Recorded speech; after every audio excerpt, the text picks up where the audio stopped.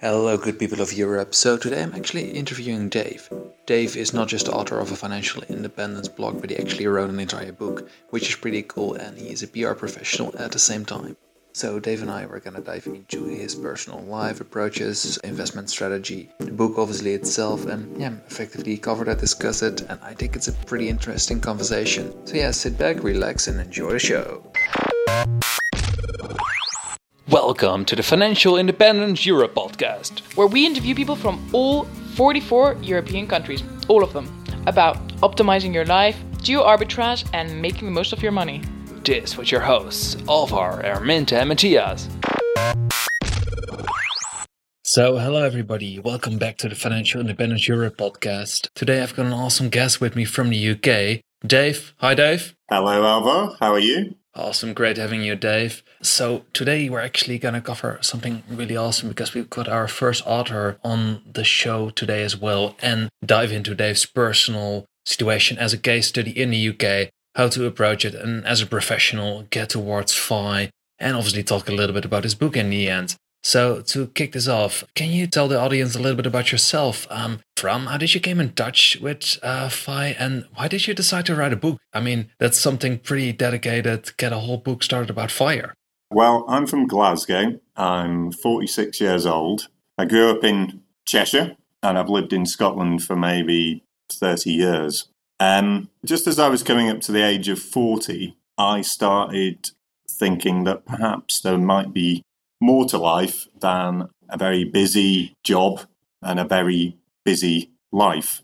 So I left my very busy job and set up my own company, which gave me a lot more freedom, it has to be said. Then, over the course of the next 5 or 6 years, as you have to do when you set up your own company, I, sort of self-help parlance, I guess, went on a sort of a journey of discovery and spent 5 or 6 years going down probably about 1,000 rabbit holes and occasionally coming back up clutching a hare. During this time, I started thinking, well, it might be nice to write a book because actually all this stuff that I'm doing, I don't know of anyone else, certainly in Scotland. I don't hear of many people in the UK into all the same sort of things that I'm into. And then as I started mulling the book became, I guess, more and more ambitious as my learning accelerated, to the point where I decided, having built up a good pot of money through my business, which one needs when one's writing a book, I decided to take a year off and write a book, which turned out to be, I think, bar one actually, the first UK financial independence book, although there has been one written a few years ago, it turns out. But I think it's the first, I know it's the first book to translate, if you like, the US financial independence movement to a UK context. And essentially, for a few years of that 6-year journey, that's what I was doing. I was feasting on all sorts of US bloggers and authors, but finding it very difficult to translate some of the sort of technical advice, if you like, to a UK context. And I sort of felt, well, there must be thousands of people like me in the UK in the same boat. So I decided to write a book. The book I would have wanted to read, I guess, 6 years ago, maybe when I was 39. And the book I felt other people would want to read too. And Dave, I'm actually one of those people. Also, a couple of years ago, was like searching and scouring through the web and finding all those American blogs, Mr. Money Mustache, the mad scientists with their 401ks and tax approaches, and just not understanding it. Well, obviously understanding the aspects and approaches, but like, hey, what can I do with a 401k? All good and nice, and this strategy sounds amazing, but how can I get this done at home in Europe? I'm actually living in the UK myself as well, so this book is extremely relevant to me, and now I obviously get the technical context around it. But what I would also like to dive into is, we've got a book, that story, but the 1,000 rabbit holes. So during those 6 years, I have an idea of what it probably means, but I'm really curious what your explanation on it's going to be. Because personally, what I understand under like 1,000 rabbit holes, I always dive into hundreds of like different optimization techniques and tech strategies. And I can do this, and then it becomes 2% faster, more efficient, and cheaper. Can you give me a couple of examples of like those rabbit holes over the last 6 years? Sure, Albert. I'll give you one particular example. Anyone who discovers a blogger and an author called Ryan Holiday tends to go down a lot of rabbit holes. So I found him, and I can't remember how I came across him actually, maybe in early 2015. This is a guy who in 2008 set up an email list. And he had this great idea of, if you like, making capital, or not really making capital, sharing the knowledge that he was building up through voraciously reading books by sending out a monthly email list. And he calls it his reading list. Every month he's reading, between 10 and 20 books, which is slightly intimidating. And then he sends out a list. Over the first 4 years of doing that list, he built his subscribers, this is from 2008 to 2012, to 5,000, and then launched his first book. And, I'm in a similar industry to him in that he worked for American Apparel, and his first book, I think it was called Trust Me, I'm Lying, which was about new PR, if you like, and all the tactics and stunts he was pulling to boost his clients' P&L, essentially. But the real thing about Ryan Holiday is he has a different way of reading. So he buys any book that he's interested in. He reads all the reviews, so he knows what the book's about, because he feels, well, I don't want to be spending, the first half of the book wondering what point is this author trying to make. He wants to know what point the author is trying to make so he can analyse it and work out whether he agrees with it or doesn't agree with it. In addition, to cement his learning when he's going through the book, he writes in the margins, and then at the end of every chapter he'll do a précis. 2 weeks after he's finished the book, he'll revisit it and just write out on a sheet what he's learned from it.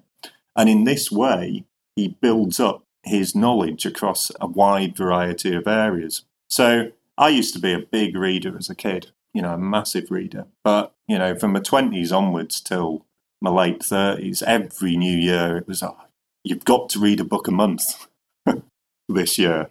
I now read maybe, I don't know, when I'm not writing books, obviously in normal years, between 30 and 50 books a year, I would think. But back then, I just wanted to read a book a month, but I'd get through 4 a year. So discovering this blogger from America who has nothing to do with the financial independence movement, although I think he is quoted in that new documentary, Playing with Fire, Interviewed, that's going to be coming out in the next few months. And, it's going to be big in America, and we all should be watching over here, I think. But anyway, that's an example of a rabbit hole that really, really has increased my effectiveness as a person, a dad, but also as a businessman. Oh, yes, great. Wow, and I'm actually Googling Ryan Holiday at this very moment, and he has 100,000 subscribers right now. Never heard of him before, but just looking quickly through his blog, the reading list he has going on, and 10 to 20 books a month, that's pretty impressive. I used to read this goal of reading 100 books a year, and it's obviously how do you define reading a book? Is that just a 200 book page, or is it just a trailer? Does that count as well? But that's pretty stunning that somebody can process so much information and why not turn it into a business? If you can get that done, send it out, let people know about it. That's a pretty cool feature. We're gonna definitely add that one to the show notes. And I also like that one really as a rabbit hole, as a life hack, because for most people within this movement, within the financial independence movement, reading books, getting more knowledge, or doing things more efficient, that's where life, a lot of things are about, because obviously it's nice to earn more money, but if it takes you way, way more hours, what's the point?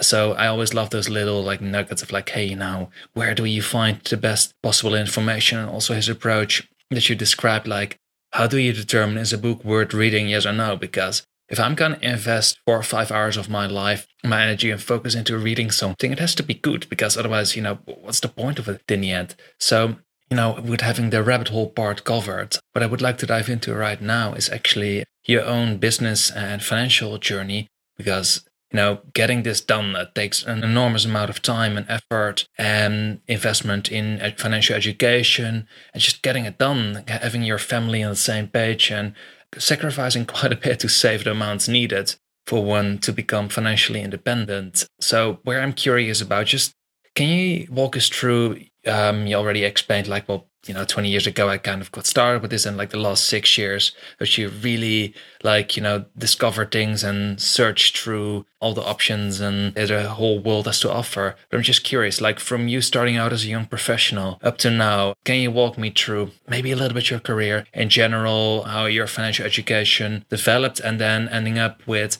how do you personally invest yourself? Are you just a standard ETF guy or real estate? Just curious on that one. Yeah, interesting question. So I went to primary school in Cheshire and secondary school, comprehensive school. This is in mid-Cheshire in the 80s. And then my dad got a promoted post and we moved to Durham City in England, in the northeast of England. And I did sixth form there. And then decided I wanted to go to university 5 hours away in Aberdeen. So I was there for 4 years and came out of university and did not have a clue what I wanted to do. So I went out of London, stayed with friends for a few months, had a good time there, and then came back home and to my parents and thought, well, what is it I want to do? And eventually it was either market research or journalism. So I wrote 100 letters to market research companies and 100 letters to local papers. And I got a call and got called up for an interview in a Glasgow local paper called the Rutherglen Reformer. And the chief reporter at the time, because I'd done a couple of summer seasons at Butlins, where I was a green coat. So my job was to chuck people off the dodgems, basically. So she'd read my CV and thought I'd been a redcoat. So she was thinking, oh, this would be brilliant, getting this guy up who's been a redcoat at Butlins now. And I had to sort of put her straight and said I worked on the dodgems. But anyway, I got my start in journalism, which was great. And then did a journalism course, NCTJ course, where I did some, work experience at sort of Scottish national newspapers, which stood me in good stead. And then got a job at a news agency, which you basically go around the local area, trying to pick up stories, write them up, send them down the wires, and you get paid by national newspapers, basically, per column inch. Anyway, didn't really enjoy that too much, I really enjoyed the job, but I just thought, is there 60-hour weeks, and is this really going to be conducive to family life, this whole journalism thing? Because I would have wanted to work on national papers. So I jumped ship over into public relations. So I was in PR for 17 years. Well, I've been in PR for 21, 22 years, but 17 years working for companies. One in Dundee, which was superb, and one in Glasgow. So 4 years in Dundee, 13 years in Glasgow, both of which were fantastic experiences. And in Glasgow, I worked my way up, and for the last 5 years, I was head of the office of this, the world's either largest or second largest public relations company. However, I was feeling that public relations was changing because people were consuming media in different ways. So by that, I mean, I don't know if you've read a newspaper recently. Not many people do anymore. In fact, I went on a train journey to town the other day and I didn't see one person reading a newspaper, not even the Metro. They were predictably all on their smartphones. So I saw this change in media consumption, but I was so busy, managing staff, hitting targets, keeping clients happy, all the responsibilities of, a senior corporate job, that I didn't have time to work on my practice. So I started feeling a little bit that I was, when it came to digital, which was becoming increasingly important, winging it. And I like to be in control and across everything and be expert. And it felt like I was slightly pulling the wool over people's eyes in some meetings. So I set up on my own and basically thought, well, what's my weakness? Well, that's it. Right. I'll sort that out. So for the first year, I just went in on I was doing client work as well, but I went on a crash course in digital. I mean, I was literally reading blogs, podcasts, or podcasts weren't as big then, but I was just devouring information and getting involved in communities and just learning, which was absolutely amazing looking back on it. Now, that learning sort of made me realize that there was things had changed. And there was a lot of free information on the internet that I could get my hands on. And it was the best information. It was the latest information. And yes, bloggers, because I've learned so much from blogs over the years, bloggers, there's always a reason why bloggers are blogging. There's no such thing as a selfless act. And many bloggers are consultants, for instance.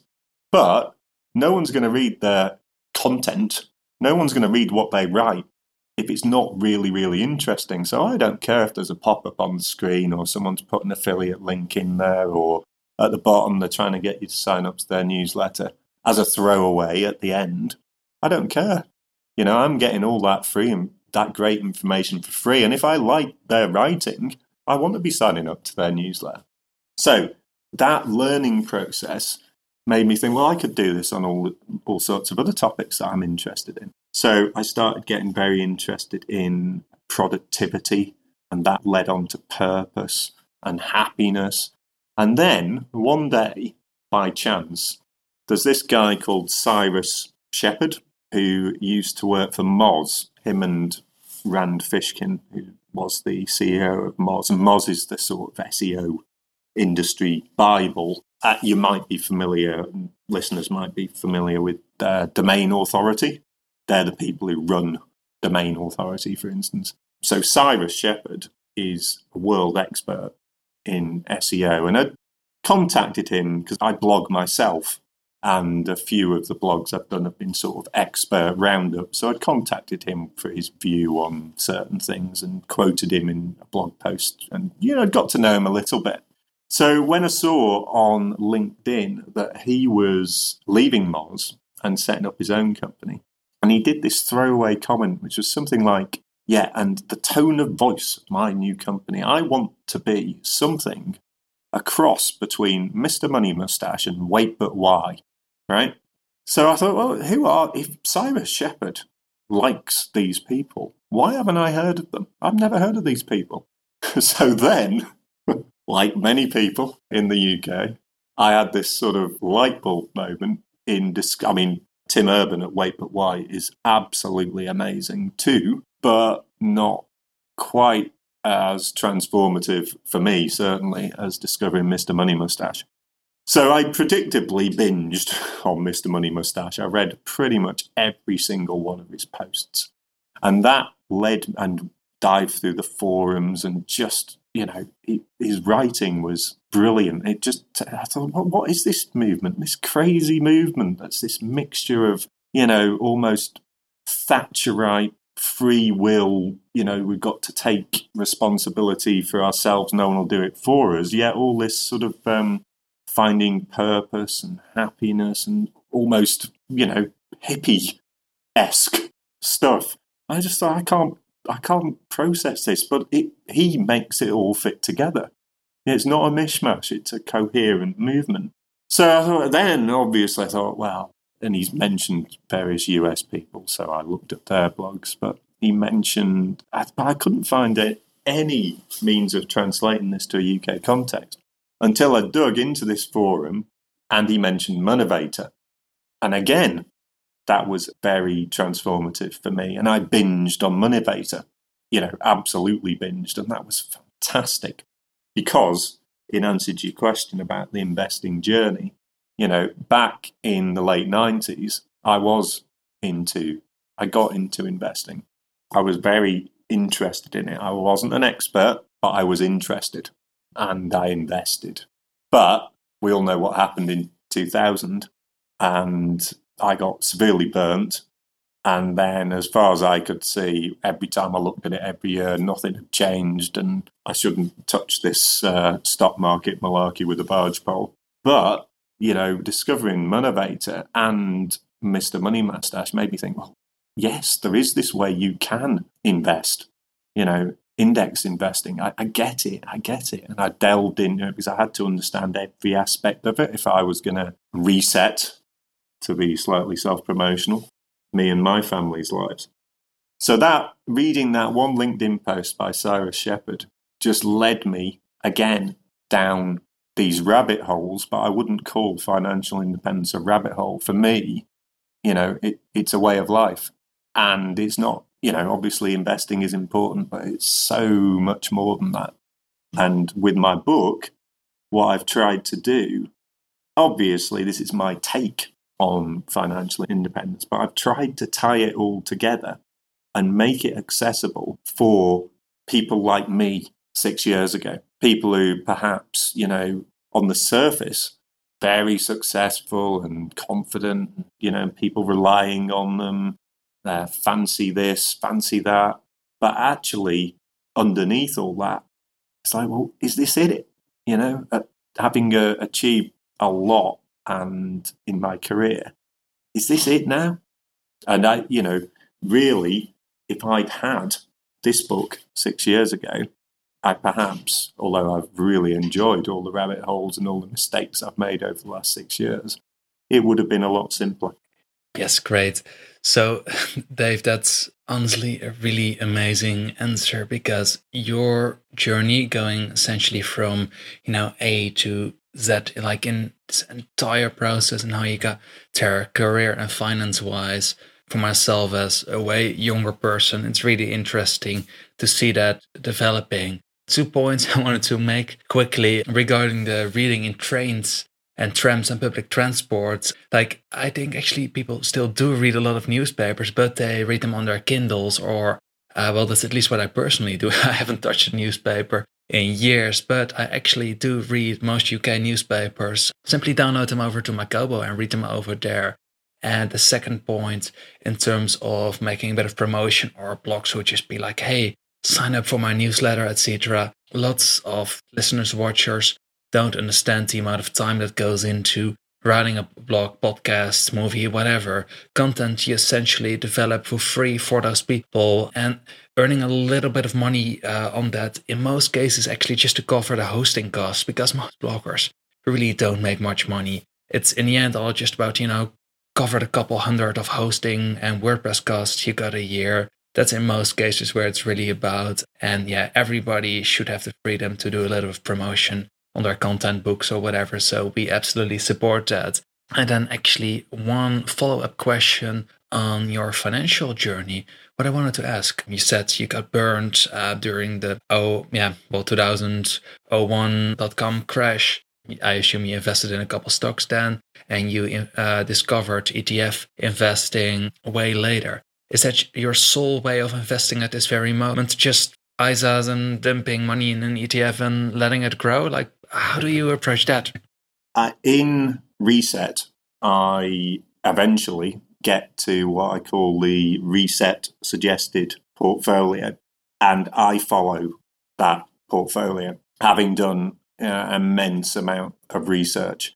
Although I do offer other options, because even the portfolio I suggest, which is essentially 6 different geographic index funds, is possibly a bit too much hassle for most people. So I do give other options. And personally, I think most people would be best investing in Vanguard's Life Strategy 100 and then switching to Life Strategy 80 once they reach financial independence. And that, I outline that in the book. In terms of my overall asset allocation, we have a final salary scheme from my wife. We have house equity. We have our investments, which are largely in SIPs, but there's, some of it's in ISAs as well.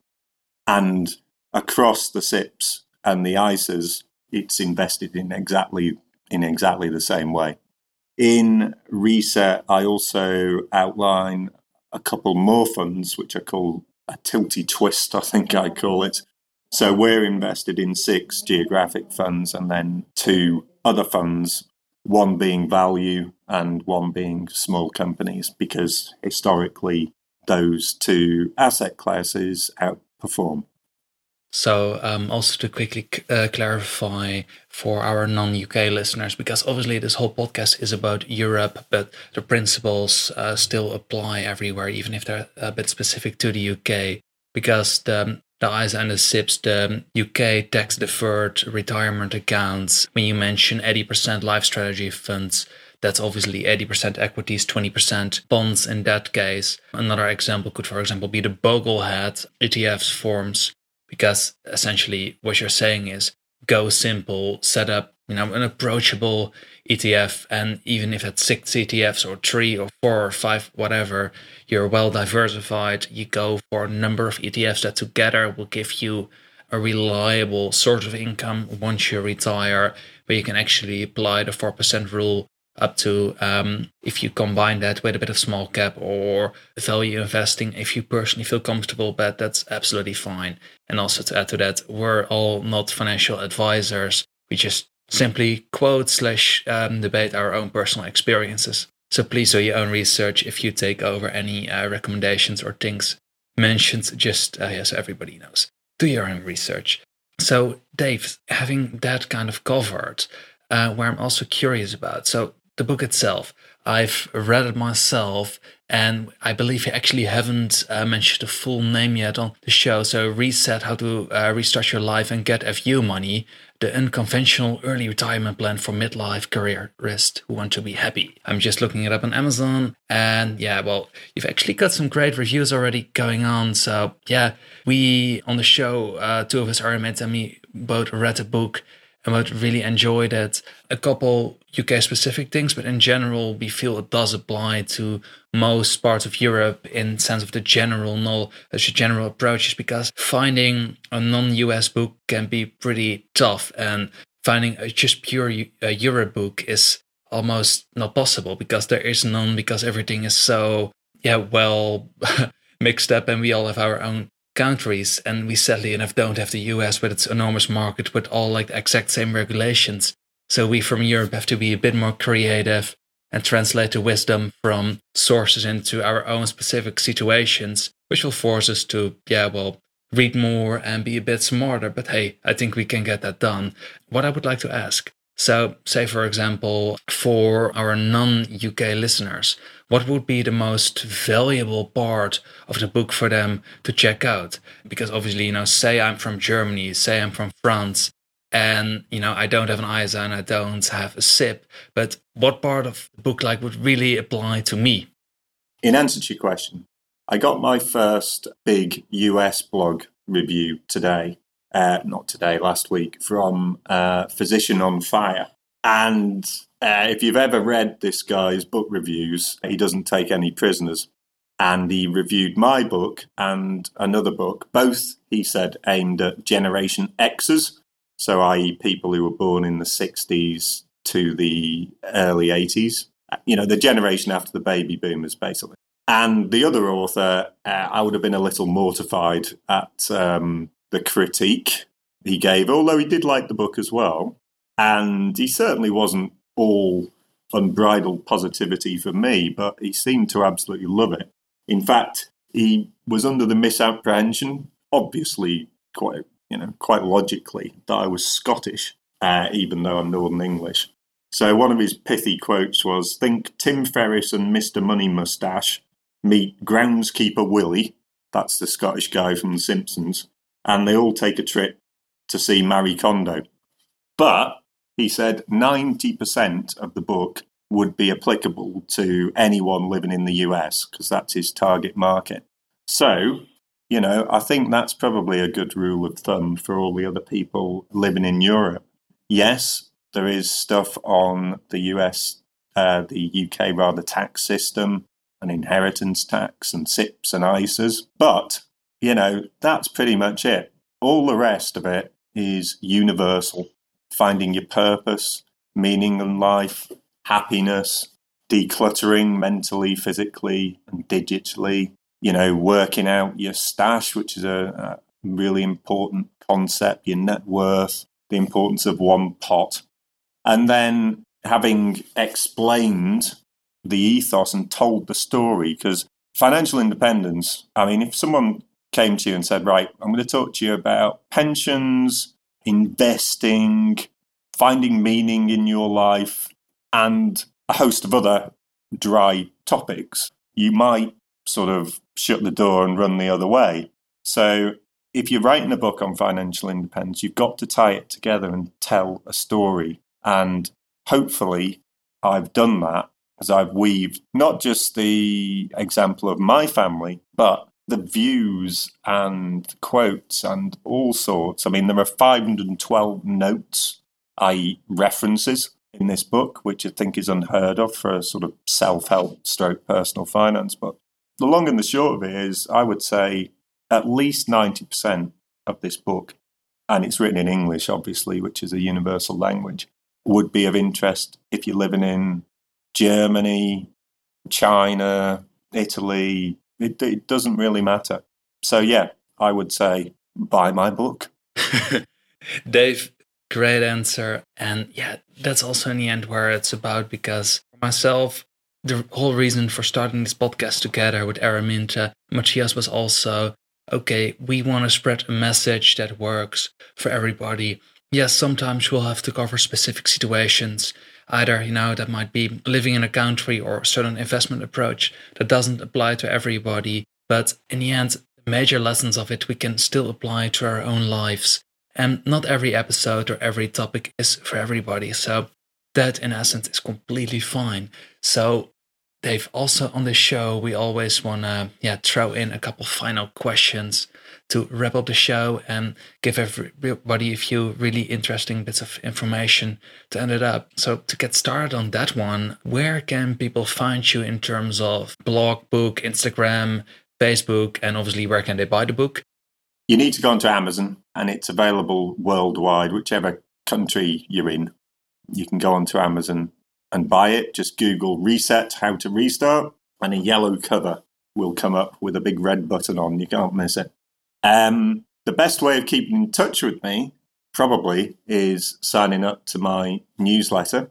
Now, I never try and sell stuff through the newsletter, apart from my book, obviously. But I feel, having done a newsletter for 4 years and given away stuff for free every week, that, buying a book for, I think it's about £6 odd at the moment on Amazon, because they've cut the price from the $9.99 list price, is not too much to ask. My website, where you can subscribe to my newsletter, is Zood PR, and that's ZUDEPR. Zood PR is my company, and I named it after my 2 kids, Zach and Jude. They're always arguing about who's more important in the name. Zach thinks he's more important because he's got the Z, which is the first letter, whereas Ood is 3 letters, you see. Anyway, I digress. You can also find me on LinkedIn if you just search for David Sawyer, and you'll see Reset and Zood PR. I'm on Twitter as well. I'm not on Instagram. I feel you can have too much of a good thing when it comes to social media, as you'll see when you read the book. Absolutely fair enough.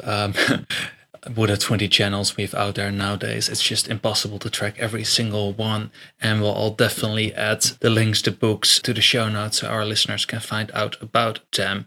And then to go on with the 2 remaining last questions of today. So what is one resource not well known you would recommend to others reading, using, that's not your own book? If you Google Candid Investment Money Calculator, it's an extremely simple Heath Robinson, if people are familiar with that term, calculator that you can use to put in numbers, 6 different numbers, and calculate the stash you need to retire on.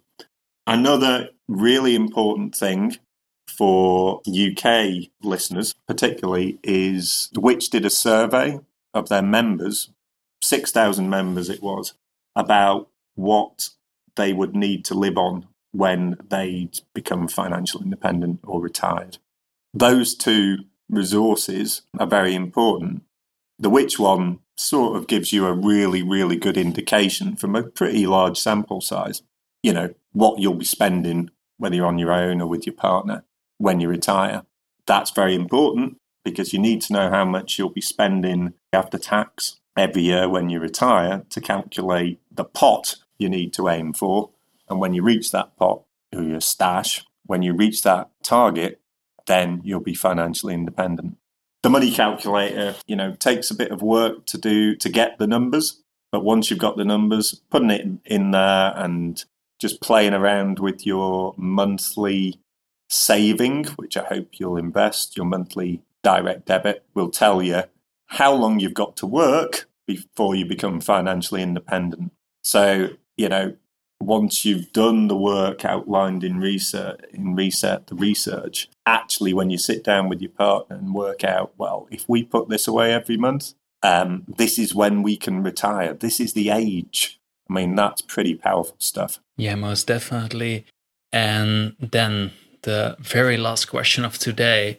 What is the number one actionable tip for somebody on the path to FI? So this can be, you know, like a thing they really have to do every single month, or like this one little life hack. You're like, if you do this, then, you know, the results of it will be enormous. That's easy. Financial independence, you could see it as about sacrifice. And, you know, perhaps you do need to make some sacrifices along the way. But it's really about having a really, really compelling, clear vision that you're working towards.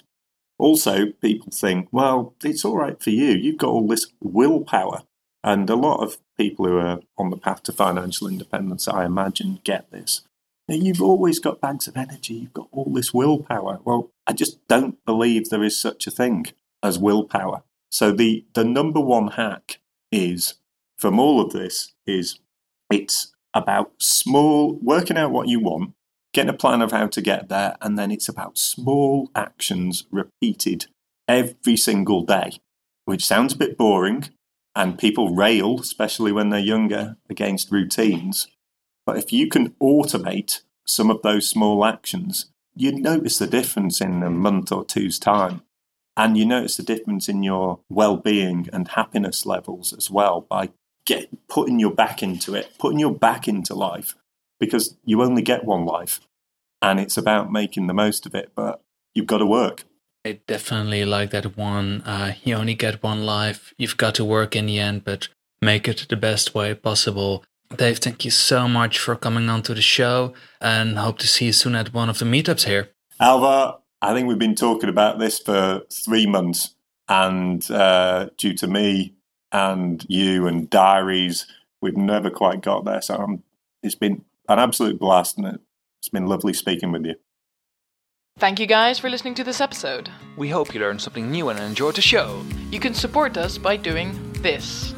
Subscribing through your favorite podcast program and leaving us a review. Following us on Instagram and Twitter at Financial Independence Europe. Sending us an email with questions and feedback. We would love to hear from you. All the mentioned articles, books and cool resources can be found in the show notes at financial-independence.eu. Thank you for listening and see you next time.